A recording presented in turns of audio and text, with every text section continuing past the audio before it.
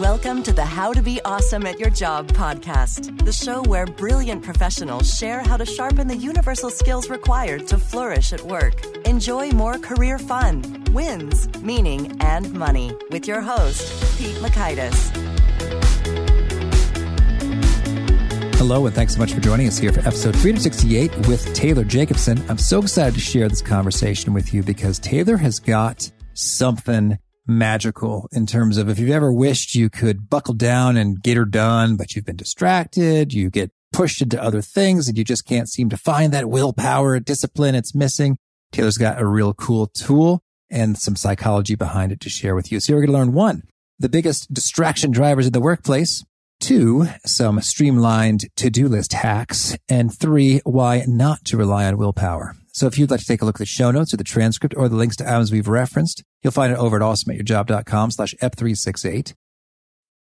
Now here's Taylor's story. Taylor Jacobson is the founder and CEO of Focusmate, building productivity software that works when nothing else will. He's a trained executive coach with clients like Yale, Cornell, and Wharton, a wannabe adventurer, and a recovery pizza addict turned holistic health aspirant. His work has been featured in CNN, GQ, The Huffington Post, Men's Health, and more. Thanks to Taylor for spending some time with us, and thanks to our sponsors. Check them out. Working remotely can be a challenge, especially for teams that are new to it. How do you deal with your work environment being the same as home while staying connected and productive? And then there's your newest coworker, the cat. Well, your friends at Trello have been powering remote teams globally for almost a decade. At a time when teams must come together more than ever to solve big challenges, Trello's here to help. Trello, part of Atlassian's collaborative suite, is an app with an easy-to-understand visual format plus tons of features that make working with your team functional and just plain fun. Trello keeps everyone organized and on the same page, helping teams communicate, focus, and connect. Teams of all shapes and sizes at companies like Google, Fender, Costco, and likely your favorite neighborhood coffee shop all use Trello to collaborate and get work done. Try Trello for free and learn more at Trello.com. That's Trello.com. Trello.com. Now, here's Taylor. Taylor, thanks so much for joining us here on the How to Be Awesome at Your Job podcast. Thanks for having me, Pete. Excited to be here. Oh, me too. And I want to get your take, first of all, about your 3,000-mile bicycle ride. Yeah, fun story. I just moved back from India, and I was getting ready to do an MBA. Although, truth be told, I was kind of waffling on whether I wanted to do it. I've always sort of wanted to do my own thing. I was debating, and I reconnected with a high school friend who just wrapped up his stint in the Marine Corps, has taken some time off, and I think we did a workout. We grabbed coffee, and he said, "By the way, I'm going to do this thing we've been talking about since high school. I'm going to ride my bike from Boston to Seattle. You should do it with me." And this goes all the way back to middle school, and we can tell some fun stories about middle school because middle school stories are always fun, if painful. But going back forever, I sort of knew that doing cool, hard stuff, especially with somebody else, was like this silver bullet for me. And I'd always wanted to do this particular challenge of riding my bike cross country, and just was like, oh my God, this amazing person, a Marine, a good friend of mine, is going to do this thing. This is my chance to do this really hard adventure.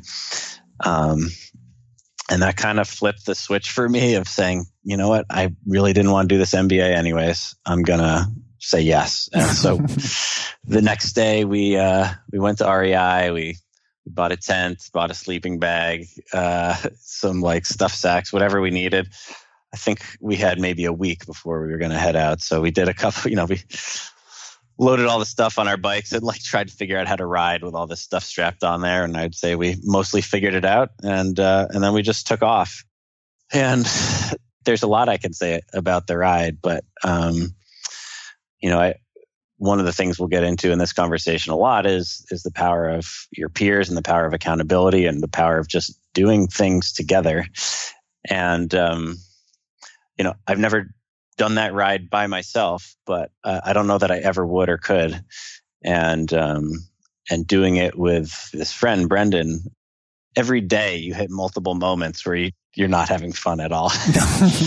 And but there's just something about it, your mind just kind of shifts when you are doing it together, and it makes it a little less painful, and it also sort of cements the reality that you just are doing it and you're not going to give up. And so, like, for me, the mental narrative when I am doing virtually any kind of exercise, certainly cycling like this, certainly if it's raining or there's headwinds or anything like that, or it's cold, which happened plenty, the debate raging in my head is like, should I quit or not? And that's, a little shameful to admit, but that's the truth. If I have somebody else there with me, it's a whole different conversation. I'm just committed. And so I might be, complaining in my head, but quitting is kind of off the table. And so I won't nerd out too hard on, why that shift happens just yet while I'm telling this story. But needless to say, we made it. It took us 52 days, took some days off in the middle, went out for drinks in Bismarck, North Dakota, because of course you got to do that.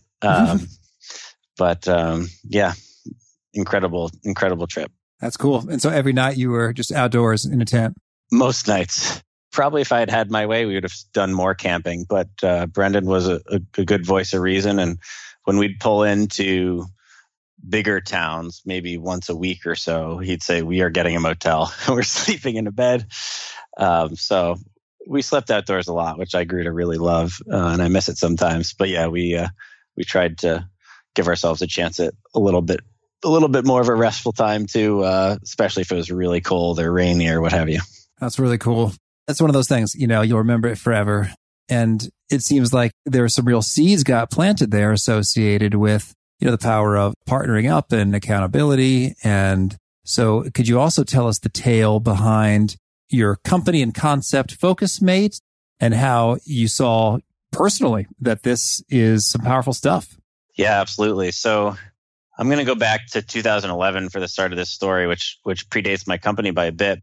I was living and working in Mumbai, India, and I had been a top performer my whole life. At work? Okay. Duke? Yeah. Went to Duke, management consulting out of college. I was employee 6 at Teach for India. I was cruising. And then our office location changed in Mumbai, and a kind of reasonable commute became much, much more arduous. And this is like a very long, very sweaty, just miserable commute where I'd be like changing clothes when I got to the office.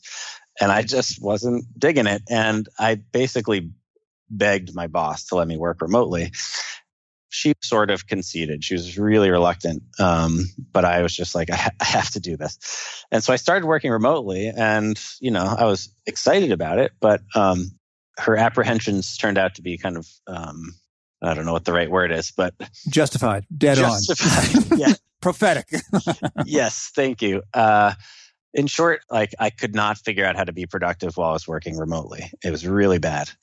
And I would say I'm sort of a busy or productive procrastinator. I would be like doing stuff constantly. I'd like put in a good 8 hours of like something would be happening. I had my computer there on my lap, but I wasn't getting my job done. I wasn't like working on the really important stuff.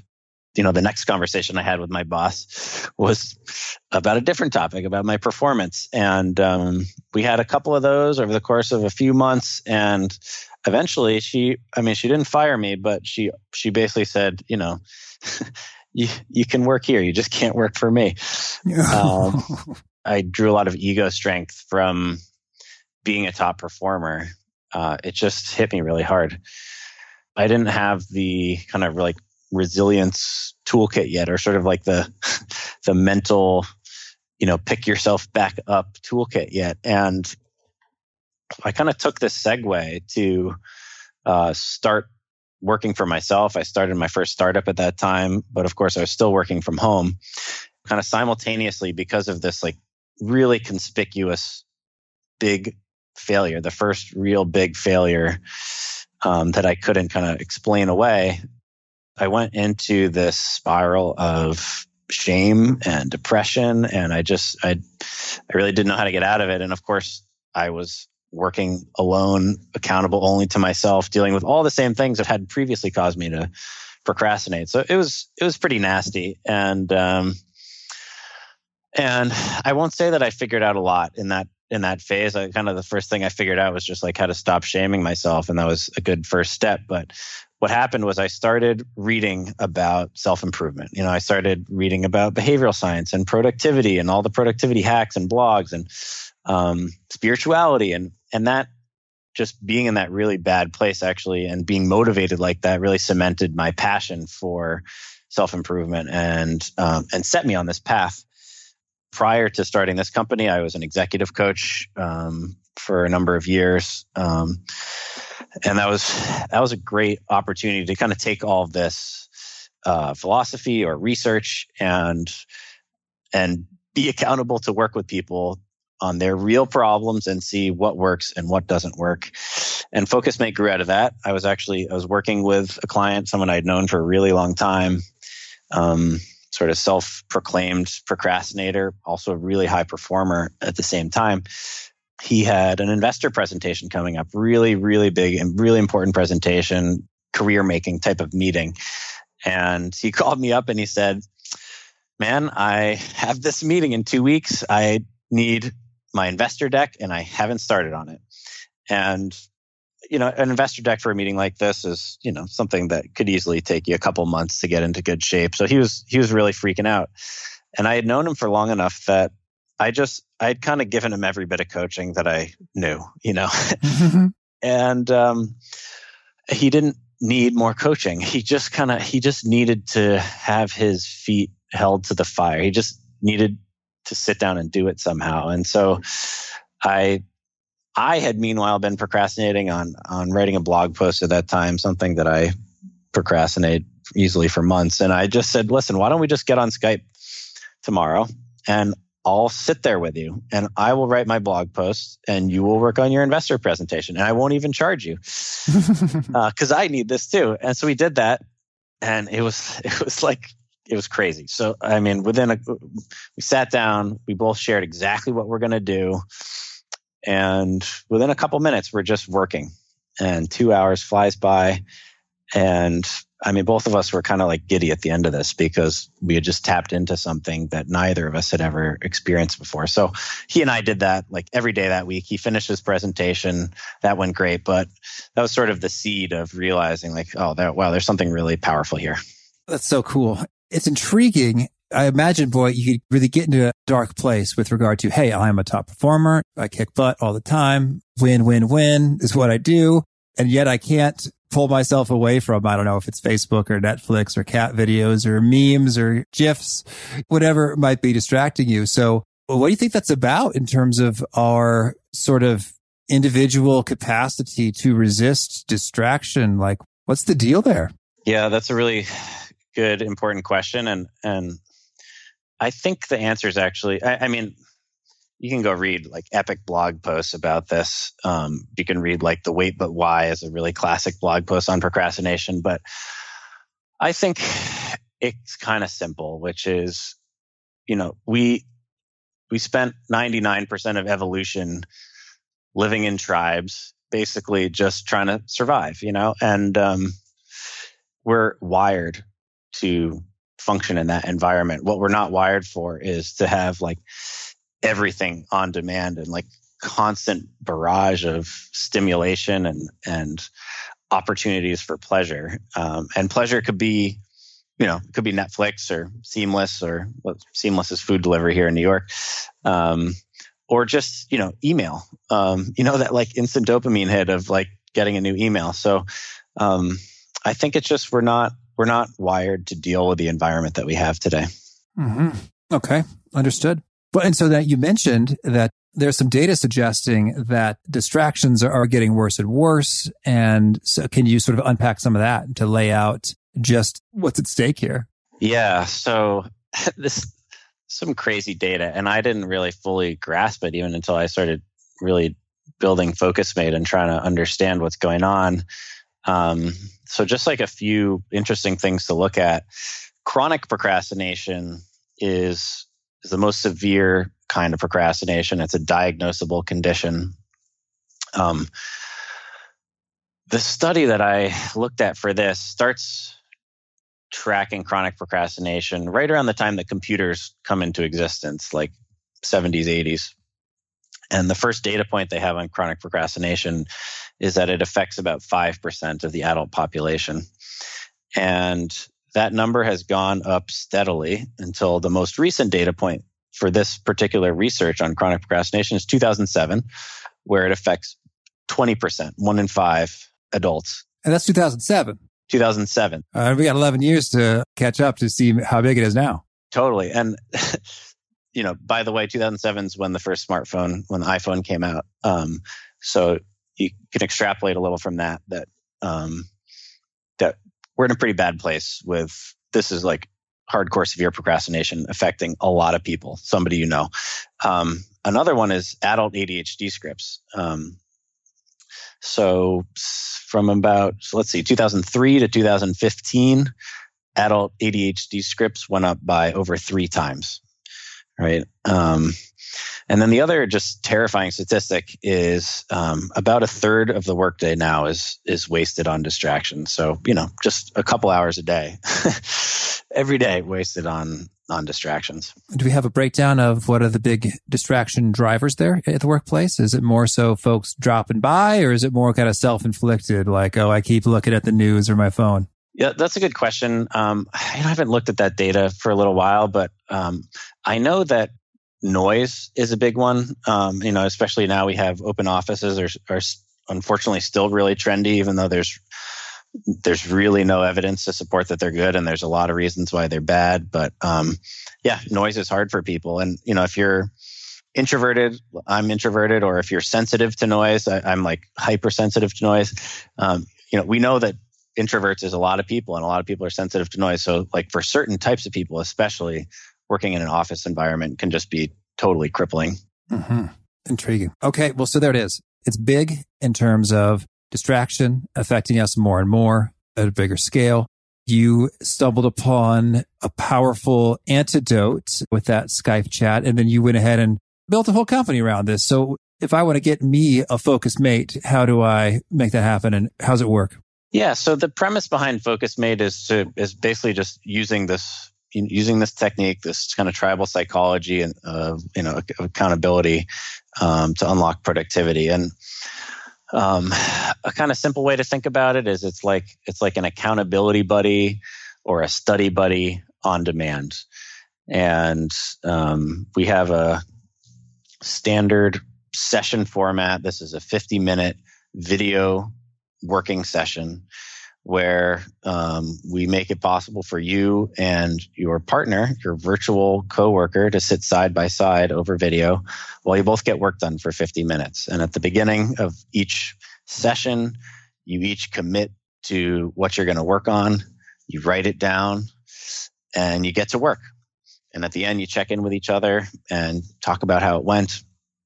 And it sounds pretty simple, and it actually is, but there's also a lot of behavioral triggers packed into that interaction. Part of it is, when we schedule things in advance, our intentions further ahead are actually better often than our intentions right in the moment. And then reflection, stopping and reflecting is a lot of research shows that improves productivity, even though it doesn't feel as good as just doing stuff. So this forces you to stop and reflect on what you're about to do. Writing down what you're about to do increases productivity. Telling somebody what you're going to do increases productivity. The immediacy of doing it right after you write it down and tell somebody also increases productivity. So there's a whole bunch of layers that go into why it's so effective. And part of what we're building also is really enabling you to have a really customized experience, so that the virtual coworkers that you have are exactly the right people for you, the people that you want to be working for, whether that's because they're actually your favorites, so to speak, that you've added to your tribe, or whether that's based on your preferences of how you like to work. That's awesome. And so is this free, or how do I get me some of that? It is free. So all you got to do is go to our website, focusmate.com, and sign up. That's cool. And are there any kind of corporate firewall, IT blah to contend with when using this software? So it's a totally browser-based experience. So cool. You shouldn't have any. yeah, but let me know. Certainly.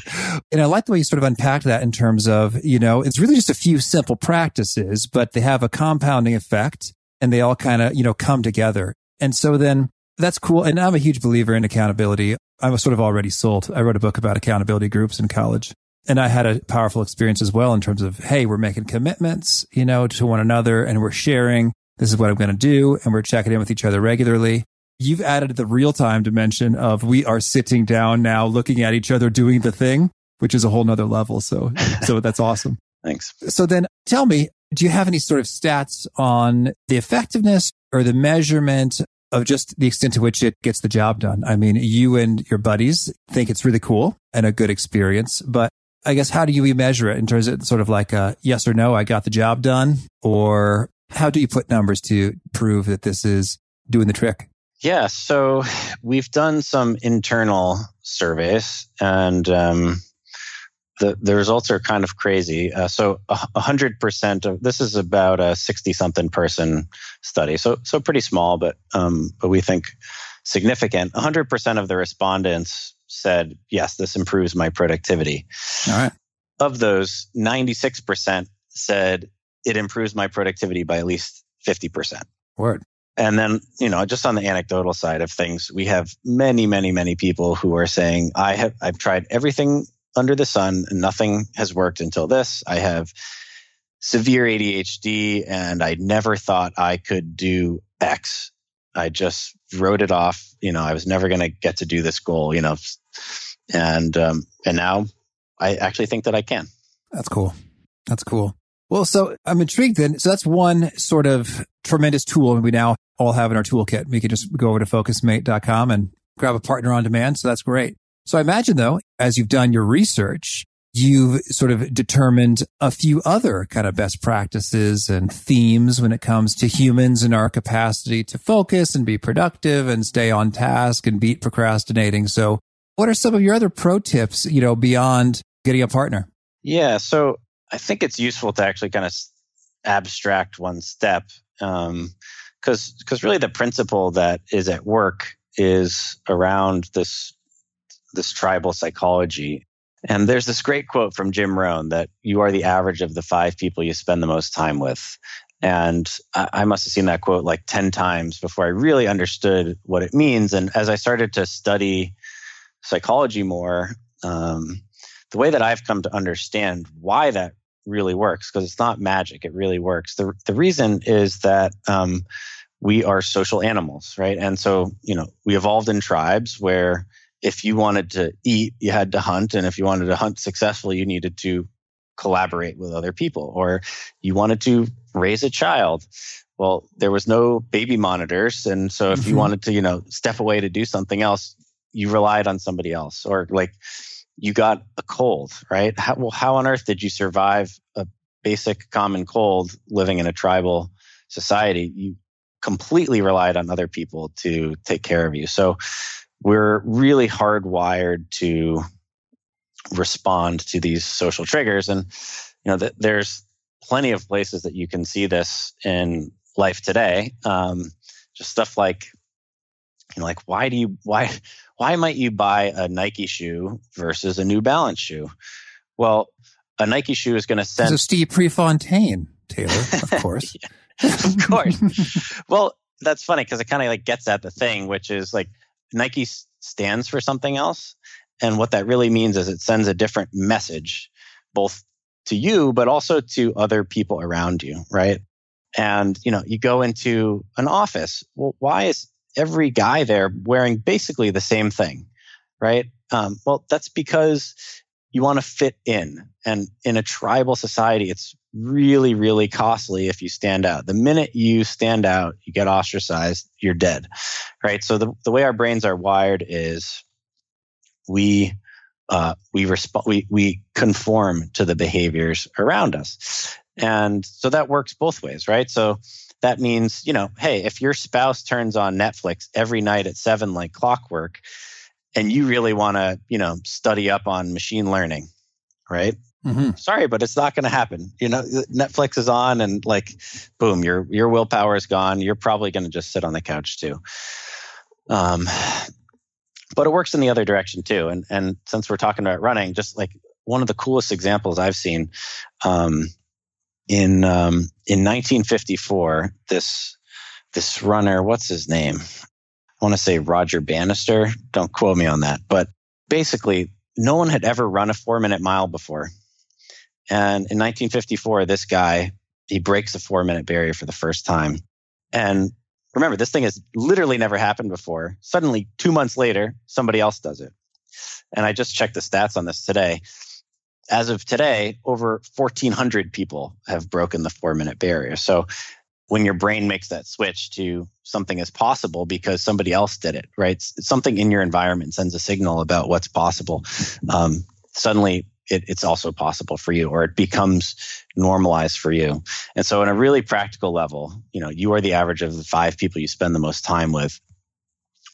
The way that plays out is you start to internalize the way that people around you are speaking and their body language, and soon the way that they think and the way that they act and all these things. The way your brain is wired is you're just subconsciously absorbing all those things. So you actually can't help but start to be like them. And it's not a totally rational thing in today's society where you can totally pretty much survive on your own technically. But it is still a really, really incredibly powerful hack where if you change the people that are in your environment, if you change that social environment, it will just change who you are from the inside out. That has so many implications for our work. But, in the very immediate, who is your boss? Who are your coworkers? Who are the people that you talk to about work? Those sort of things can actually have a very, very direct impact on your output, your results at work. That's huge. So part of the game is just, hey, pick some great people, and be around them frequently. Completely. Yeah. That's cool. Well, and so then we've got sort of that lever to pull. And then I'm wondering in terms of when you find yourself, without people at your disposal, or maybe you have a shorter window in which you need to focus, like 20 minutes instead of booking a 50-minute advanced session.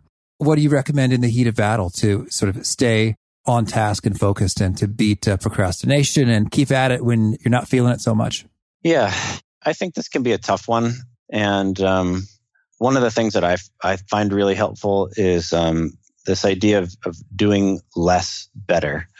And so when you sit down and you've got 50 things on your to-do list, which all of us have at least 50 things on our to-do list, it can be really crippling, especially when you only have, in this case, 20 minutes or something. And you might be a little weary and decision fatigue has set in, and it's really crippling. And that's one of the things that makes it really hard to be productive when you only have 20 minutes. Actually, really streamlining. And I've heard different approaches to this. One person shared that she uses a Post-it note every day, and she can only fit about 3 things on there. So that's how she plans. She just uses a really tiny surface. That's one way to do less better. I've borrowed a technique or adapted a technique from Jake Knapp.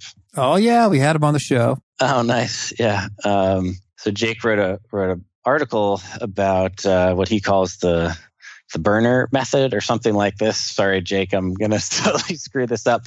But the essence of it is to do less better and to really simplify. And so my approach to this is I take a blank sheet of paper every day and I divide it into a top half and a bottom half. And the top half, I literally put just one thing usually. If there's other things I absolutely must get to that day, they go on the top half. But that's a really, really high bar for things you absolutely must get to.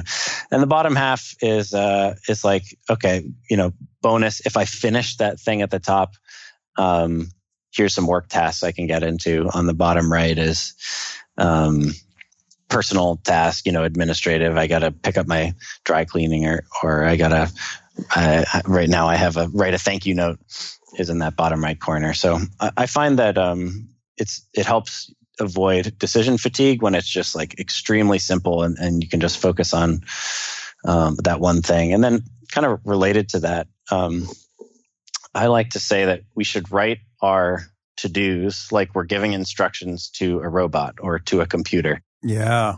Oh, I like that. what that's about is really about specificity and reducing complexity. So our brains don't like complexity. When we create it, we procrastinate. When you see something on your to-do list that says, write a presentation, to reprise our old example, you actually can't write a presentation.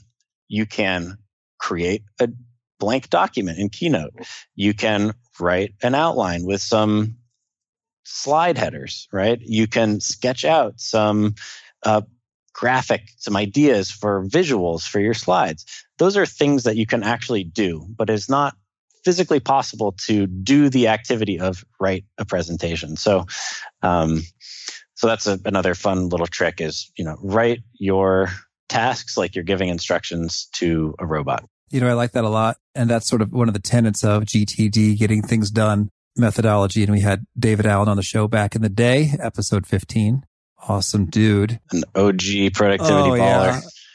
Yeah. A personal hero. But I really resonated because, if on your to-do list, it just says mom, yeah. It's like there's a whole nother level of, I don't know if it's consternation or friction or like, what does that even mean? Mom. It's like, oh, mom's birthday. Okay. Well, that's closer, but what's the instruction for mom's birthday? It's like, oh, visit Amazon.com to find something that mom would like for her birthday and order it. It's like, okay, that's what I'm doing. And so then you sort of really cut through a lot of that resistance in terms of, oh, it's not ambiguous at all. This is what's happening. Is I'm opening a window and going to Amazon.com and bada bing, bada boom. Totally. Yeah. And I love the level of specificity that you just went to, because that's exactly what is necessary for our really terrible brains. But it's funny how much resistance. I still find this. I've got the habit down now, but you'll still find there's resistance when you're writing down a task to just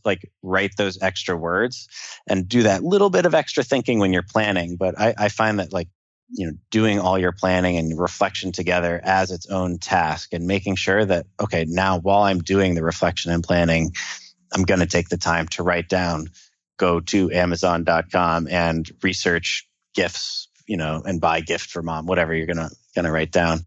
And the other sort of hack that I use on this is sometimes you need to write something down that is complex, and it's not the right time now to actually plan out the specific actions around that. So you might actually need to write a presentation, and you just need some kind of placeholder on your to-do list to work on that. It may not be right to break that into the 12 steps that are actually involved. So when I encounter that situation, i.e. every day, you can just plan out the steps to write the presentation, and actually treating the planning as its own task, I find is a really helpful way to sort of get around the stuckness on complex projects. Mm-hmm. That's cool. Well, tell me, you've got a turn of a phrase I find intriguing. You say, stop relying on willpower. What's the key message there?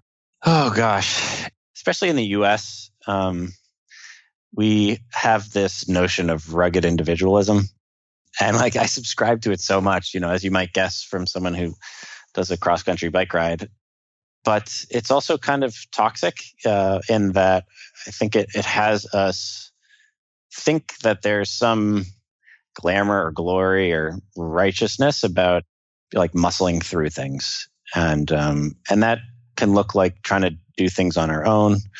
And it can often look like just trying to use willpower.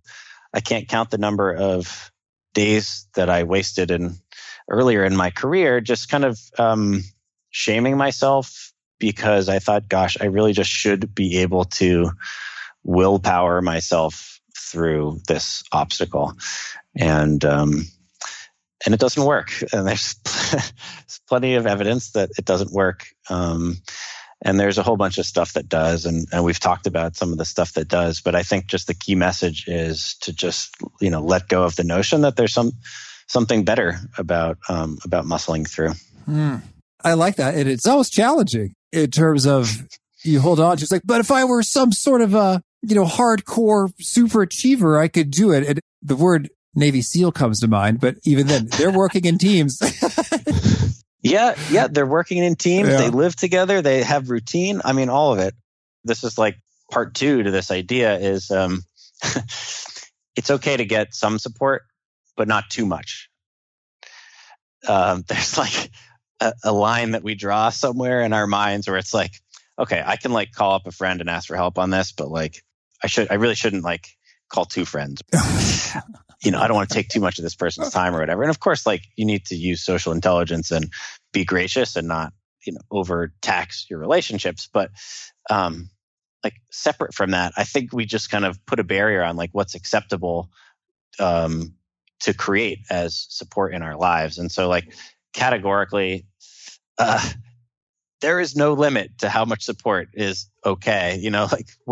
I really think it's just like, if there's a way to get the job done, maybe you should use it, So accountability is one great way. But I'm sure you've had plenty of guests who talk about stuff like, automating things in your life where like, I'm not necessarily reliable to get my laundry done, when it should be done. So I just have a pickup set for once a week where I'm like, all right, I guess I got to like scramble and get my clothes together because the person's coming. So just, to give a couple examples of like any way that you can avoid using willpower to do something might be a good idea.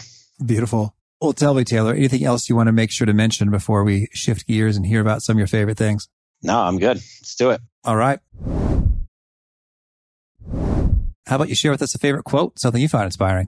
Yeah, so I'm going to just trot this one out again. You are the average of the 5 people you spend the most time with. That's Jim Rohn. Mm-hmm. All right. And how about a favorite study or experiment or bit of research? Yeah, so there's a study called The Power of Kawaii, which is this concept of viewing cute baby animal photos. And what they looked at is what's the impact this has on your productivity. And I'm talking about this because it's a perfect example of tribal psychology of we can't help when we look at a picture of a cute baby animal, it actually boosts cognitive function, it boosts mood, it boosts concentration. Pretty crazy. I've heard references to this, but I said, what? And I've never scratched beneath the surface. So while we're here, you're thinking that the tribal psychology explains this. Could you make that connection for me? Yeah. The kind of obvious connection is like, it's an animal. We should kill it and eat it. well, yeah. Okay. There's that.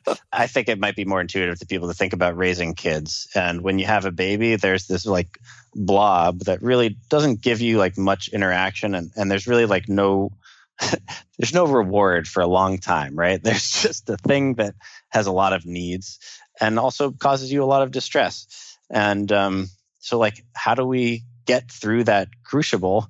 Well, a lot of it is just the way our brains are wired. And when you look at a baby, what happens? You calm down, you feel better, you can concentrate. They're evolutionarily optimal to ensure the survival of the species, right? And you can extrapolate one layer, or in this case, the research suggests that this effect also extends to looking at other kinds of animals that are also babies. Okay. Interesting. Thank you. Well, now, could you share a favorite book? Yeah. So you mentioned Navy SEAL. So I'm actually reading right now a book called Living with a SEAL by Jesse Itzler. All right. And this guy, Jesse, who's a really successful business guy, he invites a Navy SEAL to live with him for a month and to train him.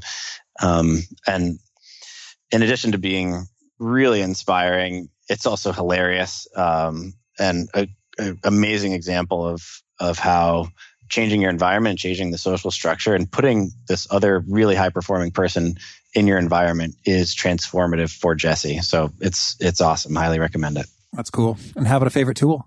A favorite tool? Well, I'm going to just be self-promotional and go there and say Focusmate. And, I wouldn't say it if this is something that as a recovering procrastinator has really changed my life and changed even my identity, where, I feel that I can rely on myself to get my most important work done. It's been transformational for me and a lot of other people. And I think it could be really effective for a lot of your listeners as well. Mm-hmm. And how about a favorite habit? Yeah, so I wanted to choose something a little maybe uncommon. And so the habit that I want to share is around positive self-talk. And this is something that probably the first million times I encountered it, I was like, this is some like woo-woo crazy stuff. But it's actually made a huge difference for me in the last few years that I've really started to get some momentum around it. And it cuts a couple ways. You know, when something goes well, I'm actually sometimes out loud verbalizing like, great job, or like, boom, I'll keep it clean on here, but I'll enthusiastically congratulate myself. And it just it like literally creates maybe dopamine actually in this case, but it literally creates a chemical response where it sort of like cements that experience in my memory or something that makes it actually more tangibly positive and helps me build on it. And sometimes I'll do that even if it was mediocre, because it was just like, you know what, like, you did the best you could given what you knew at this point in time, and so that's awesome. And then plenty of times something goes terribly. I walk out of a meeting and I just feel like I did terrible. And in that situation too, it's I'm not telling myself you did great and trying to like steamroll the negative feeling, but I will really say to myself, it's okay. And it's not all on you. There's another person in this interaction. And, what did you learn from this interaction? So, shockingly, after many years of thinking this was a crazy thing, it's actually become a really indispensable and career-changing tool for me. Interesting. And a part of the key is saying it out loud. I have found that sometimes saying it out loud, it can make it a little more real, and it can also help reinforce the habit as you're building it. And it's kind of fun too. I mean, maybe it's a little crazy and I'm just a crazy guy, but yeah, something about saying it out loud, it's maybe a little extra oomph. All right. And tell me, is there a particular nugget you share that really seems to connect and resonate with folks when you share it? Yeah. I mean, we've really talked about it a lot. It's just this idea that in order to upgrade your life, upgrade your accountability. All right. And if folks want to learn more, get in touch, where would you point them? You can email me at hi@focusmate.com. And you can also head over to our website, focusmate.com. And do you have a final challenge or call to action for folks seeking to be awesome at their jobs? I do.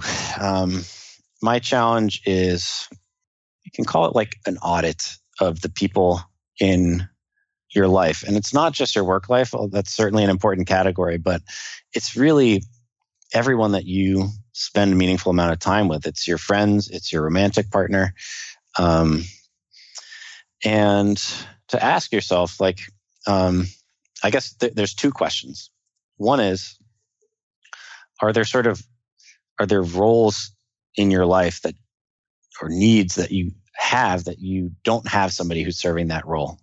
I think of these as like roles that you are casting for in your life. So that's sort of list one. And then list two is people in your life or behaviors that some of those people in your life are exhibiting that are causing drag, that are slowing you down, that are sort of, again, if you are the average of the 5 people you spend the most time with, are there people in your life that you actually don't want to become more like them?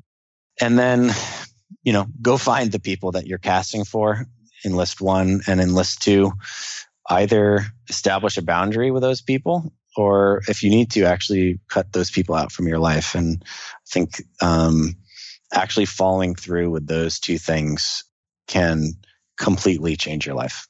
Awesome. Taylor, this has been a real treat. Thank you for sharing your experience, your vulnerability, your story, and your cool software with us. I'm just a huge fan of what you're up to, and I wish you all the best. Thanks so much, Pete. It's been really great being on the show. I really appreciate Taylor's wisdom, and I really appreciate our sponsors. Check them out. I played with Focusmate myself a little bit, and it was really cool how I could schedule a session in just about an hour's notice. I probably could have cut it even closer if I wanted to, but that's just sort of what my calendar worked out to be. And it was super helpful because I had some thank you notes I was looking to write, but I kept falling behind and not doing it. I'm very appreciative, and yet Sometimes thank you notes feel like I'm looking backwards. It's not as exciting as looking forward to new things. At least the way my brain works. So it got a little bit behind schedule, but it was so helpful to have another real live human being on video, working on his stuff, asking me what I was looking to do, asked him what he was looking to do. And then we just hunkered down and made it happen. He pushed mute for a little while because he was on the phone, but I could see him talking away during portions of his focus time. And then afterwards we said, hey, how'd it go? I was like, oh, success, yay. And it was funny. Sure enough, just like that bike ride that Taylor was talking about, there were times just like, I don't feel like doing this anymore. It's kind of boring. I'm kind of tired. I've got all these other interesting ideas I'd like to run after and pursue. I was like, nope, made a commitment. Here we are. And so I got it done. Very effective, just like Taylor said. So pretty cool. Focusmate.com, and it is free. So that's swell. I dug it. And again, you want to check out the show notes, the transcript, the links to items we've referenced. It's on over at awesomeatyourjob.com/ep368. If you haven't already, I hope you'll push subscribe. You'll hear from our next guest, Dan Schwabel, and he is talking about getting back to human and not over-relying on technology and focusing on how humans interact and communicate best with one another. Until next time, peace. Thanks for joining us for today's episode. To get the most out of this conversation, visit awesomeatyourjob.com to find today's show notes, transcript, and infographic summary cheat sheet. For more entertaining professional skill sharpening, be sure to subscribe to catch the next episode of How to Be Awesome at Your Job.